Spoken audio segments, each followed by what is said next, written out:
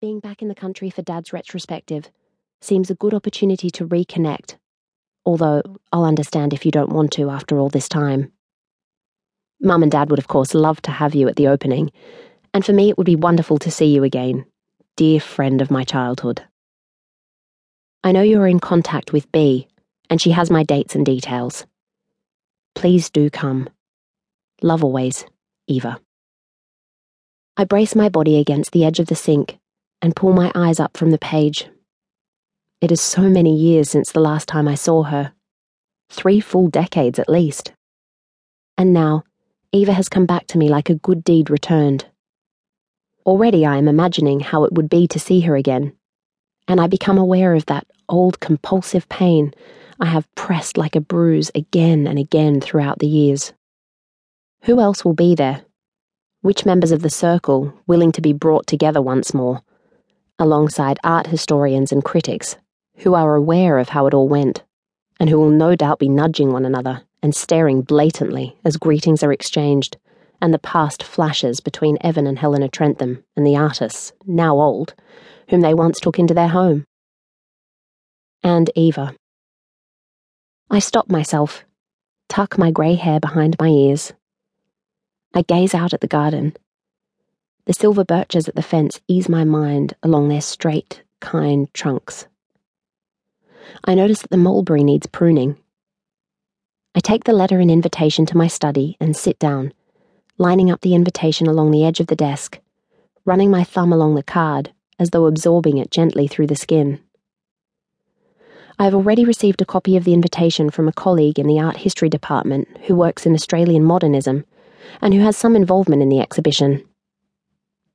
As far as I know, she is not aware of my past connection with the Trenthams, but I had no intention of going, until now.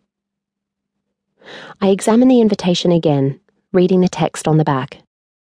You are invited to the opening of the retrospective exhibition of Evan Trentham's work at the National Gallery of Victoria, 6 to 8 p.m, Friday the 10th of May, 1985.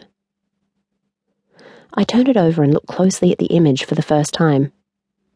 I had thought it was simply an early self-portrait, Evan's face aligned with the narrow card, his shaggy red beard and blue pale skin.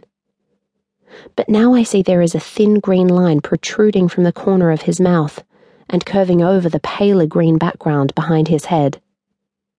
Above his right ear, I notice a small house, a replica of the Trentham home with its gabled roofs and the portico over the door. Smoke is swelling out of a downstairs window, and the green line has become a hose in the pink dot hands of a tiny man who must be Hugo. I feel a tenderness in my chest, and the past rushes in as a deluge I can no longer hold back. The house and garden, the smell of smoke that will always be the scent of things gone wrong. Those twilight days in the hotel room with my dear, sad Eva. I flip the invitation over again and search for the title. It is there in small letters along one edge. Self-Portrait with Miniature Disaster 4. After a time, I haul myself back to the present, to the daylight, and the fact that I am cold. I search for the cordless phone and find it stashed behind the empty bowl from the muesli I ate at my desk this morning, the residue in the bottom like a fortune waiting to be read. It is a reflex by now to go to B when the old scars begin to itch. B. It's Lily. Hi, Lily. Her voice is an instant salve. How are you? I'm okay. You? I'm well. How's Tim? He's good. Busy as usual. Can you chat for a minute? Sure. I've just got my little Marty here. You know I'm minding her 1 day a week now. I picture B with her adored grandchild, the way she explains everything so patiently. I'll call back later, I say. No, we're just sitting here with some Play-Doh, aren't we, Marty? As long as you don't mind my divided attention. Not at all. What are we making, Marty? Snakes, Marty says in the background. I'm so glad you rang, actually, says B. I've been meaning to call and ask you and Tim over for dinner this week. Is it too late?